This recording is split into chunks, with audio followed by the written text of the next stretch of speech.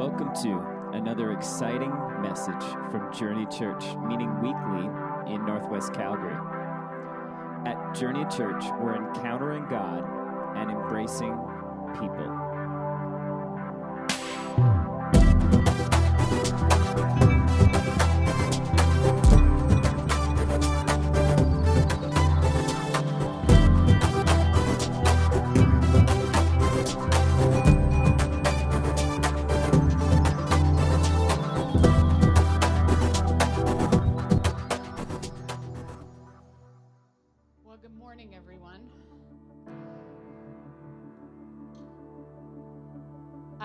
I'm always excited about a baptism Sunday, and wasn't that awesome seeing people making that public declaration that Jesus is Lord of their life? I just think, in some ways that represented the texture of our church, that we're both for young, we're for old, let's put that on there, we're for Jesus, because Jesus is for everyone, and we really do need each other, yes? We need each other in the mountains when we're on the top, because you need people cheering for you that you made it up that mountain. And we need each other in the valley. And this is part of what baptism does. It connects our hearts and our spirits together so that we remember that, you did. So I would just encourage you, find someone who got baptized after church and just give them a hug and say, hey, you did that. That was amazing. That encouraged me. And I know that whenever I hear people being baptized, I'm encouraged. It challenges me to once again rededicate myself to making Jesus the Lord of my life, in charge of everything. I promised our staff, because it was baptism Sunday, so on Tuesday, they all looked at me and said, now you're going to get the mic a bit later. Okay, so now we're all going to work together today, because I have told them that if I go late today, that I am bringing them all Starbucks gift cards on Tuesday. And Dave doesn't want me to do that. 2 of our children have birthdays in March. So we're going to work together, and I'm going to end on time today, praise the Lord. Okay, so we're talking about Esther. I told you this before. Other than the odd message in 20 years of ministry, I've never done an expositional series on Esther from the first of the chapter, and this seemed like a good idea in July. As I started to actually really dig down into the nuts and bolts, I realized, this is a hard book. And but really, it's challenged me, and really that's the truth about the Word of God. This is the reason we continue to read the Bible, because the Bible tells us that the Bible itself is living and active, sharper than any two-edged sword. And so we don't come to it saying, well, I've read that story before. I was in a play of Esther before. We actually believe that God can reveal something new to us that challenges and transforms the way that we live. So just, if you haven't been here in the last couple of weeks, let me give you a really short recap. So for the first 700 years of the church, nobody wrote a commentary on Esther. Nobody talked about Esther. Martin Luther said that it was so great an enemy to the church that he wished it had not come into being. Okay, so very strong words about a book, but we actually believe in teaching the whole counsel of God, because 2 Timothy 3:16 says all Scripture is breathed by God, all of it, and it's useful for teaching, for reproof, for correction, and for training in righteousness. And so we actually take that Scripture to mean what it says, that all Scripture is useful to us. And so that's why we're in the third week of a series on Esther. And it is a head-scratching book, because God is not mentioned ever in the book of Esther. Nobody prays. No miracles take place. There is no none of that happens. It's as if God went on vacation in the book of Esther. And in some ways, I think that that's very relevant to us today, because in many of our lives, you ever been in that place where it just feels like God is on vacation? The great news is we know from the book of Esther that he is not, that he is always working, even when it feels like he's not working. And so today we're going to look at Esther chapter 2 and a little bit of chapter 3, and I want to talk to you this morning about hinge moments. Hinge moments are those small moments in our life that the direction, momentum, and purpose of our lives are predicated on. Dave and I decided over Christmas that we were going to paint our house. So our house was like a kind of a darker brown, and I decided that, and I say I decided on a walk with somebody here today. I had a good idea that all of my baseboards and my inside of my house was grayish. Now, if you like the color grayish, you're welcome. You could have come over to my house and enjoyed it. I did not like the color grayish, though. And then I got somebody, you get those painters, those teenagers that work as painters in the summer. And I said to them, could you come and paint my baseboards? $3,000. I was like, thank you for coming. I will be making myself a coffee now. Whew. So I decided over Christmas we were going to give ourselves a Christmas present and paint. And what started off was just the baseboards and my windowsills became a larger project than that. Because ladies, that's how it goes, right? Because Dave hates painting with all of his heart. Like, it's his worst task. What I feel about throw up, Dave feels about paint. Okay, so then I decided, I said, oh, honey, it would be like really nothing for us to paint the doors, which were also grayish. So that would be no problem. Now, all of you, if you've ever painted a door, you know how my Christmas was. Now, if I looked weary over Christmas, if you didn't understand what we were talking about, you know now why. So, because over Christmas, we were painting grayish. Now, doors are a funny thing, because they got these things on them called hinges. And you got to have like a really steady hand. I could never have been a surgeon. I definitely would have killed you. Because my hand is not very steady, and it's not very steady on the hinges. And what was amazing to me is that it felt like we in our house have hundreds of hinges, hundreds and hundreds of them. They felt like they were everywhere. And I had to have this little hand that goes around them, because I'm trying to get rid of the grayish with Chantilly lace, which is a beautiful color from Benjamin Moore. See how I'm looking at Dave right now, telling me it is a beautiful color. It's been a transformation of our house and my heart. Okay, the point being is I became very aware of how many hinges were in my house, and it made me, as I was thinking about the series, I think about how many hinge moments there are in our lives. Hinge moments are these really small little things that happen to us, and unfortunately, we don't know when they're coming or where they're small, but they matter to the direction and purpose, the forward momentum of our lives. Dave was wishing none of our doors had hinges on them on December 29th. But hinges are important, because otherwise you don't get anywhere. I want to share with you, before we read the text, though, because I think this text really highlights hinge moments, I want to talk to us about just a few things, important things about hinge moments. Number one, you cannot predict hinge moments. You don't know when a hinge moment in your life is coming. This is true for all of us. Like, none of us get up on a Monday morning and go, I think this is going to be a very important day. I can just tell by the way that my coffee smells this morning that this day is going to matter.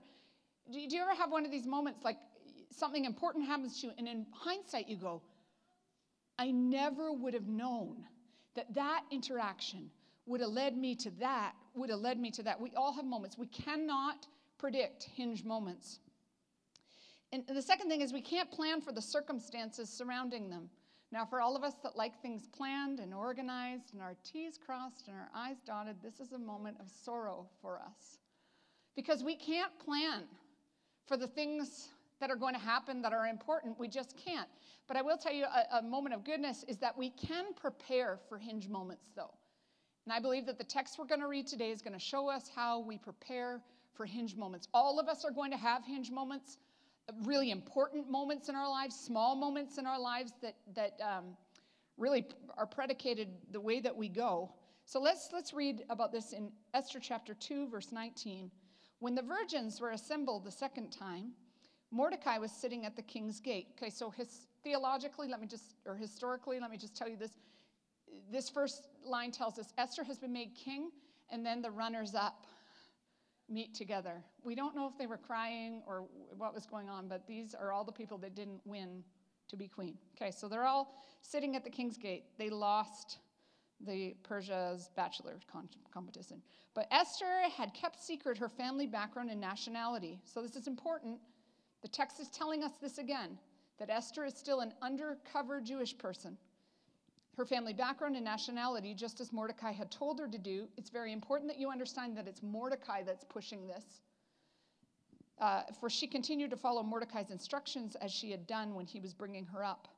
During the time Mordecai was sitting at the king's gate, Bigthana and Teresh, two of the king's officers who guarded the doorway, became angry and conspired to assassinate King Xerxes.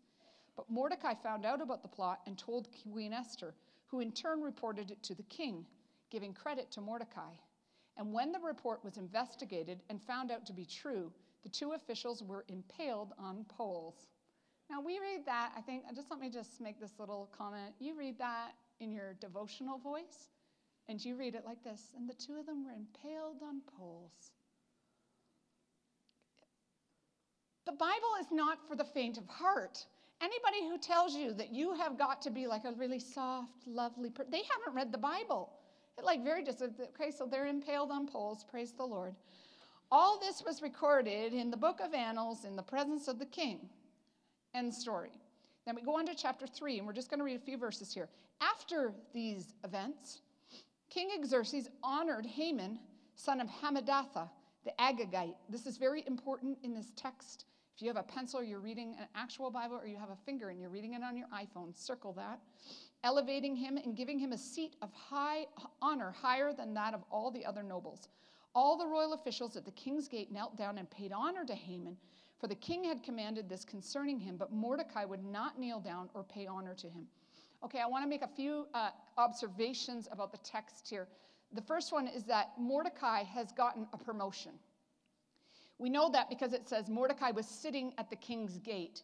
Historically, nobles and people who were had a good job would sit at the king's gate, and nowhere in this text do we ever see this before, but probably most historians think that once Queen Esther became queen, she could call in a few favors, and she got Mordecai this promotion. Like I said, the second observation we make here is that Mordecai and Esther are still undercover about their faith. Let me just say this is a little bit of an aside. Promotion is not always a sign of approval from God. Some of us have grown up with this theological idea of a Jesus rabbit foot. By that I mean this. We have Jesus as like a good luck charm almost. If we were to describe our faith, it's a little bit like a good luck charm. So like when we're in trouble, when we need a promotion, we really come to the plate in prayer. And then we get that promotion, we think, obviously God's on my side. Obviously God approves of my life. But this text shows us that at this time, Mordecai was still saying, I'm not Jewish. Please, nobody know this about me. Promotion is not always the sign of approval. And it's important that we know that. Because some of us, listen, if we're really honest, we'd know that we're not really living like Jesus is Lord, but we say, well, God must be okay with me because things are just happening for me. And we know from the scripture that that's not always true. Okay.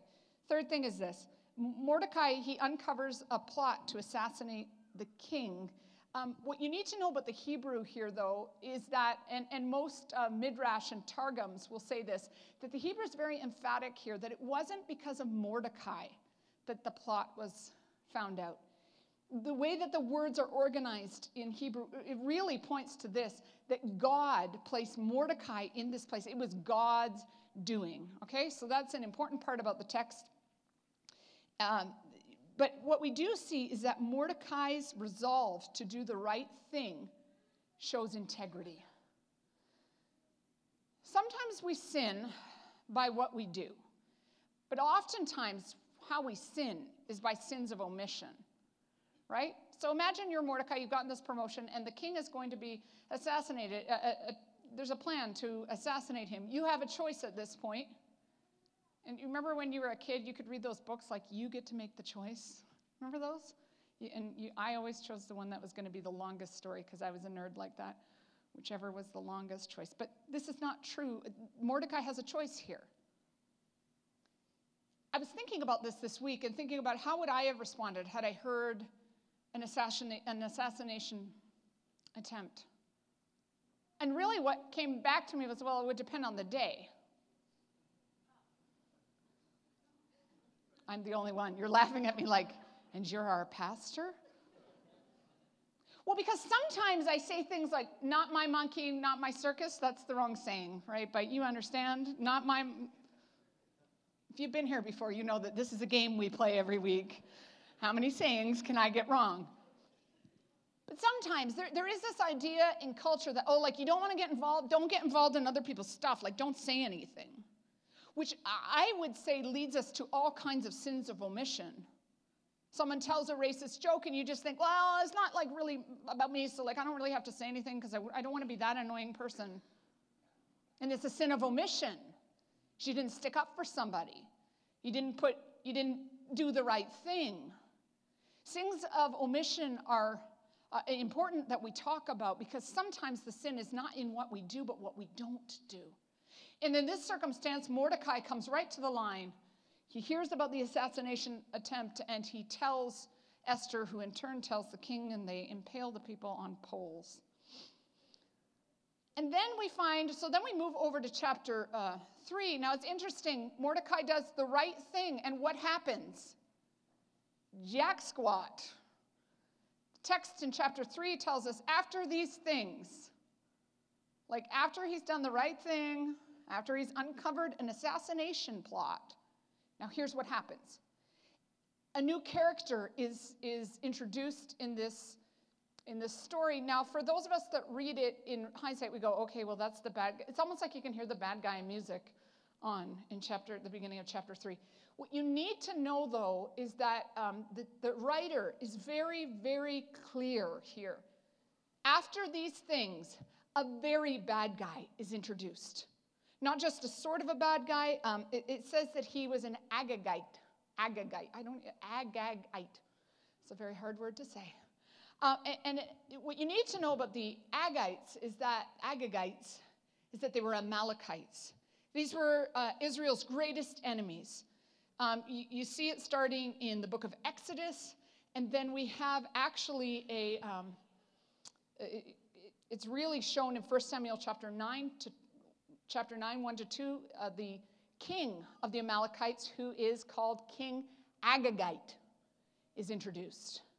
And Saul is supposed to get rid of the Amalekites, and he doesn't. He disobeys God, and we can read that story at another time. But what it tells us, it's not just saying that Haman is like not Jewish. It's saying Haman is the worst kind of bad guy. He hates the Jews. And I was thinking about how I would feel if I was Mordecai. Because often, and particularly in the book of Esther, we're not told about people's like inward thoughts. It just tells you the story. But I think what we can do is say that the characters, what we have to do is humanize the characters. If you don't humanize the characters in the Bible, you'll never put yourself in it. It will just become like words on a page. Okay, so you've done the right thing. Let's just pretend it's you. You get a promotion at work. You are now like, you're something in Ottawa. You've moved to Ottawa. They get a lot of snow there, and it's windy, and they don't get as much sun as we do, but let's just pretend, okay? For a minute, you're there. And you overhear a plot to assassinate our prime minister. And you alone, stop that. Think of how proud you're feeling right now. Some of you are like, well, I am. Of course, that would be me. Some of you you're overly proud of yourself right now. But anyways, okay, so, and then the next day, someone who hates you gets a promotion. If you're anything like me, you're thinking, God, where are you? I did the right thing, and it feels like it's all going sideways. How is this even fair? Many of us are stuck in those kinds of moments right now. Like, this is not fair. This is not what I signed up for. I thought, God, you were supposed to be on my side. I thought you were supposed to be fighting for me. I thought you were the one that did it, and now we got this? Come on now, God. And some of you this week have had conversations with God like that. But I want you to know that although Mordecai didn't know it, he had stepped into a hinge moment in his life. The chapter before, he had decided that he was going to let God orchestrate his life. It's suffice to say that one of the benefits of following God is that he is in the business of setting up his kids for success. And that is not prosperity gospel. That is the truth from the gospel, from the Bible, that he continually sets his kids up to walk into places that they didn't get there by their own ingenuity or their own strength or their own doing. We believe that God loves everyone, that Jesus' heart is for everyone. His real desire is that everyone would walk with him. But when we say yes to Jesus, when we actually say, yes, God, I'm giving my life over to you, we're actually, here's what you're doing. We're allowing God to direct our path. We're allowing God to orchestrate hinge moments for us. And this is what it means to be a Christ follower. That we actually give our life over to the person of Jesus, that we actually trust him. Now, in some regards, this is the hardest thing that we have to do as Christians, to say, God, I'm giving myself fully to you. And in some regards, this is the easiest thing we get to do. Because if you're like me, and you feel like you're a hot mess at times, like making decisions is difficult, the best thing that we can do is continually say to God, I'm giving my life to you. I'm letting you orchestrate my path. I'm letting you orchestrate the way that things happen. This is what changes our lives. And this is why every day we all need to make that recommitment to God. Like, God, I'm making you the Lord of my life, Jesus. This is not a one and done. Like, some of us have treated our Christianity like it's a one and done deal. Like I said that little prayer when I was 9 years old. And no, it's this continual saying to God, I'm giving myself to you so that you can orchestrate my path. What's amazing to me is the mercy of God in all of this. So Mordecai somehow has gotten off track. He decided not to go back to Jerusalem. If you weren't here in the first couple of weeks, you could go back and listen to this. He decided not to go to Jerusalem, and yet God was still merciful directing his paths. And some of you are here right now and you're thinking, well, I don't know, I haven't really, if I'm honest, I haven't really let God orchestrate my path. The great news about this book of Esther is that it tells us that God is far more merciful than any of us would be. Aren't you happy for that the grace of God is bigger than the grace that you have? Like, human grace goes so far, right? Like, we're graceful, and then the straw breaks the camel's back, right? Then you're like, I'm done. You have crossed a boundary. And then you're going to talk about boundary. You know, when you're in a bad spot and everybody you talk to, you want to talk to them. I want to talk to you about boundaries. I have a lot of them right now. That's like a sign for me that, like, I need a break. I need a holiday. Somebody send me to Mexico. So, okay, but God, he doesn't do that.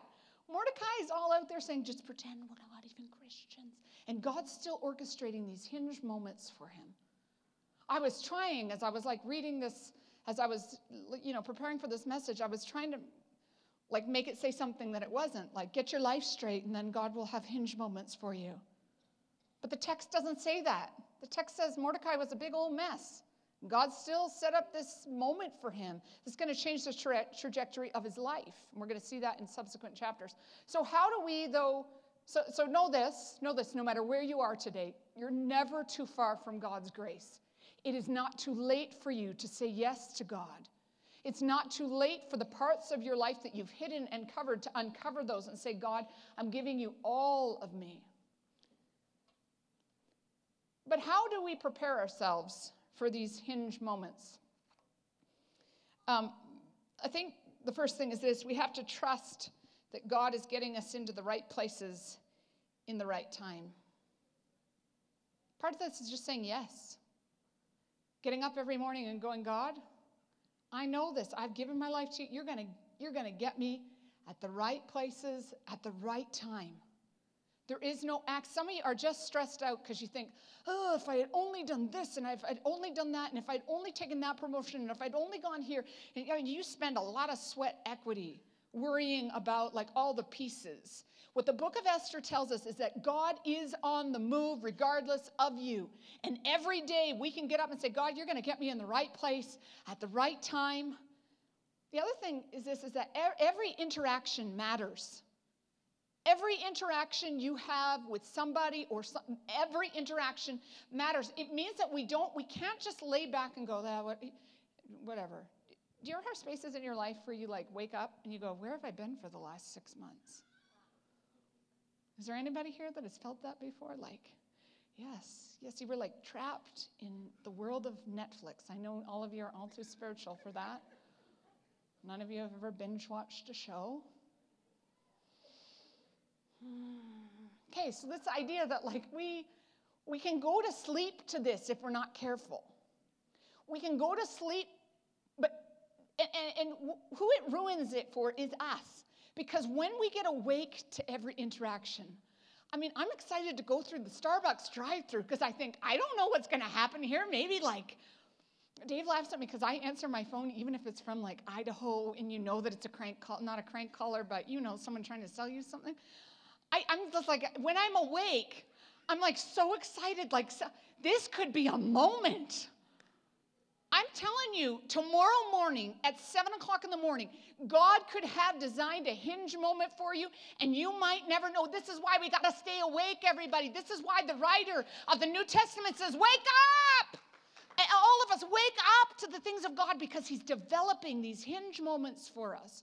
Mordecai couldn't have known that morning that when he went to sit at the king's gate, that he was going to overhear an assassination attempt, and then that was going to move him into places that predicated him saving the Jews. He could never have known that.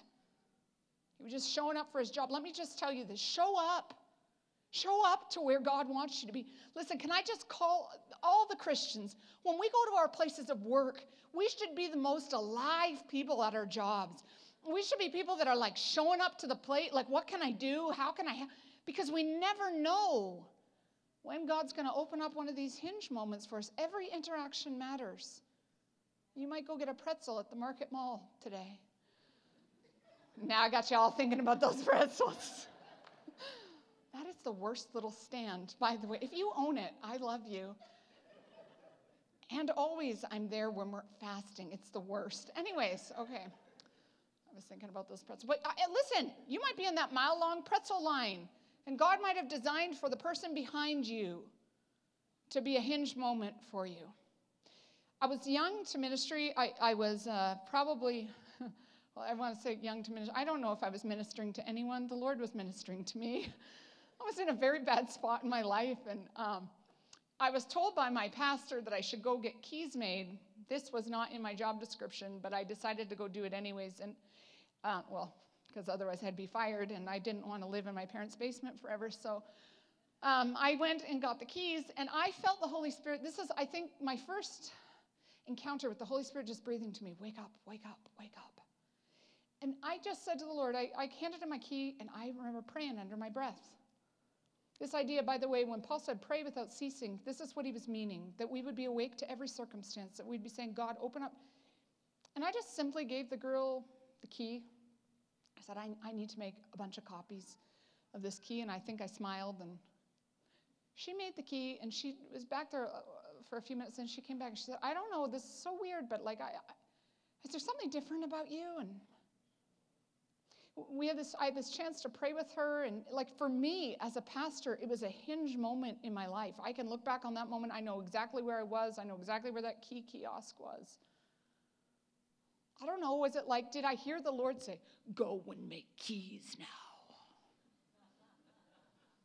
No, somebody asked me to go get keys, and I probably had a bad attitude about it. By the way, you reap what you sow. If you have a bad attitude about things like that, the people that work for you will also have bad attitudes about it. I just tell my kids that was for free. So I probably had a bad attitude about it. And I went and got the key. It wasn't like I couldn't have planned that I was going to have this encounter with this woman. You can't plan this stuff out, but you can prepare yourself. Every interaction matters. The second thing is this: integrity in small moments matter. Integrity in small moments matter. What people cannot see matters. What you laugh about matters. What you'll tolerate matters. What you'll do in the quiet spot matters. Go after it. I was thinking about a couple of things.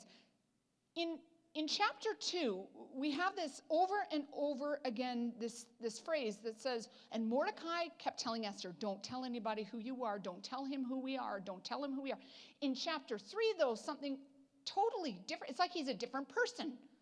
He said, I'm not bowing down to you, Haman. Hello? And Haman figures out he's Jewish because he won't bow down. What happened? Again, the book of Esther doesn't tell us what people were thinking. It's the mystery and puzzle of this book, and it causes you to ask a lot of questions. But we do have to ask this question. How did Mordecai go from being wishy-washy to I'm going to square my shoulders back? It doesn't say and then he went to the temple and had an altar moment with the Lord. Then he sang a song from Hillsongs that he really loved, and the Lord came. No, it doesn't say any of that. We don't even know what. But there's two things that I think we got to ask ourselves about. When you'll do the small things in integrity, I think it bolsters your faith. I think the small things built on each other. I mean, any book on habits will tell you this. Any book on habits, that if you'll build small habits, that they all of a sudden turn into you being a giant. Integrity is the same way. You build small on integrity. And then all of a sudden, some of you've come here today and you think, I'm not that spiritual. I'm the worst. I've got nothing going on. I do all the wrong things. Can I just encourage you, don't beat yourself up for that. Just say, today I'm going to do the right thing in the small things. In the small things. The second idea, and this is the text doesn't say this, but we do have to ask these questions of the text. The text is very clear that Haman is like a super villain. He's a bad guy. Some of us have bemoaned the fact that bad things have come into our lives. And we've said things like this: well, God, if you were really real, you wouldn't have let that come in. God, if you were... But I want to tell you this, that with the enemy, what we sang this morning is very true, that oftentimes what the enemy intended for evil, God will turn around for a good. Always times, by the way.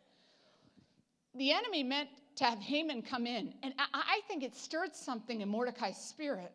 And some of you, the very thing that you're complaining about is the very thing that's going to strengthen your insides. And this is where Paul said, listen, I thank God for every trial that comes my way, every bad thing, every messed up circumstance. I thank God. I used to read that as a young person and think, this is weird. I can't even read this.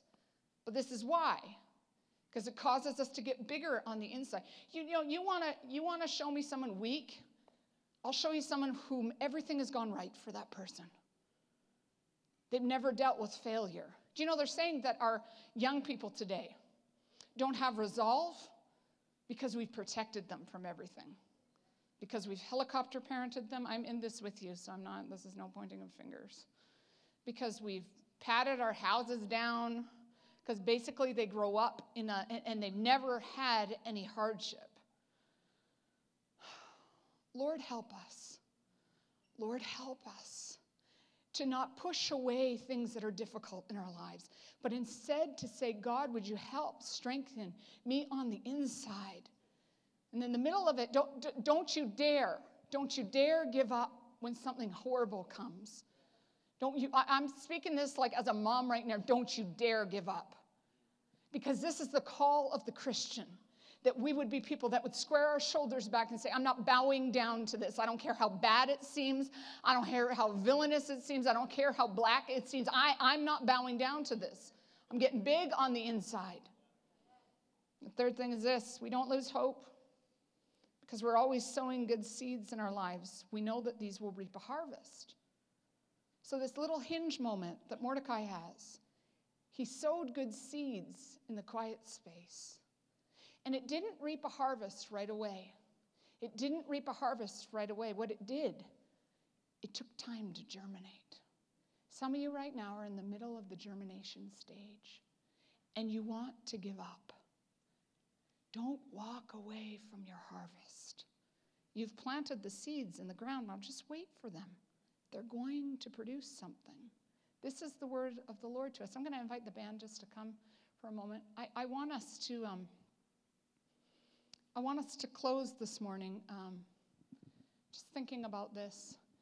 What would it mean for me today to believe that God has set me up with hinge moments? Some of you can look back on your life, if you've had a long trajectory in life. See, that's another way of saying you're older. You can see where God has set up hinge moments for you. Like, listen, in some ways, coming to this church was like, I can remember the hinge moment. Kelly, do you remember this? We were at a camp, Coburg Camp. And I wasn't going to, some of the university chaplains and pastors were meeting at Coburg Camp. This is a camp in Ontario, and I don't know, I wasn't going to go, but I just felt like, oh no, I'll go up for a day. And I met Kelly, and I talked to Kelly, and I can show you exactly where we walked and talked, and I look back on that and think like there was something that stirred in my spirit and my heart. It was a hinge moment. I don't know, your hinge moments are going to look different than mine, but God is certainly setting them up for you because you're one of his children. He's a God who orchestrates things for his kids, who sets them up. And you might be in a bad spot right now, but it's always darkest before dawn. I mean, Mordecai would have felt like in that moment that an Amalekite has come into power. We're certainly dead. Who cares that I foiled this assassination plot? And that doesn't matter anyways. And yet God had a plan in the middle of that. But the hinge moment had already happened, and Mordecai didn't even know it. Some of you, your hinge moment has already happened, and you don't even know. I want you to grab hold of hope this morning.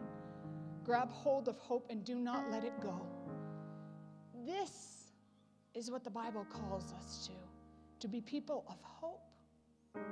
People of hope. People of courage. All across the house this morning, but just to stand to your feet.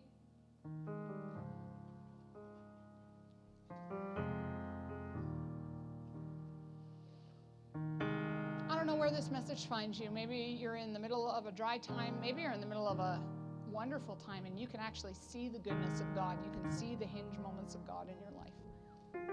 Let's not discount those moments, but let's thank him all across this place today. If you've had a hinge moment, I mean, the very fact that you're here tells me that you've had some hinge moments in your life. Can you just thank God for those moments that you didn't even know were happening? I think there's something powerful that happens when we verbally begin to thank God for the things that he did. Some of you got married and that was a hinge moment in your life. A miracle, even. You've got to thank God. God, I thank you for that right now. God, I thank you for every hinge moment you've given us. For those of us, God, who feel like we're in the beginning of chapter 3, Esther chapter 3, and everything, all hell has let loose, God, I pray that you would give us a vision of hope today, that you are setting us up for these hinge moments, that you are setting us up for victory, that we are going to see victory, God. We declare that in our lives, and God, we again commit to being people of integrity in the small things when nobody sees it, that we would be people, God, not of, that we would just be people who do the right thing. Give us courage, God. And God, we're going to give you all the praise and all the glory and all the honor for the good things you're going to birth in us and through us. In the mighty name of Jesus, we pray. Amen.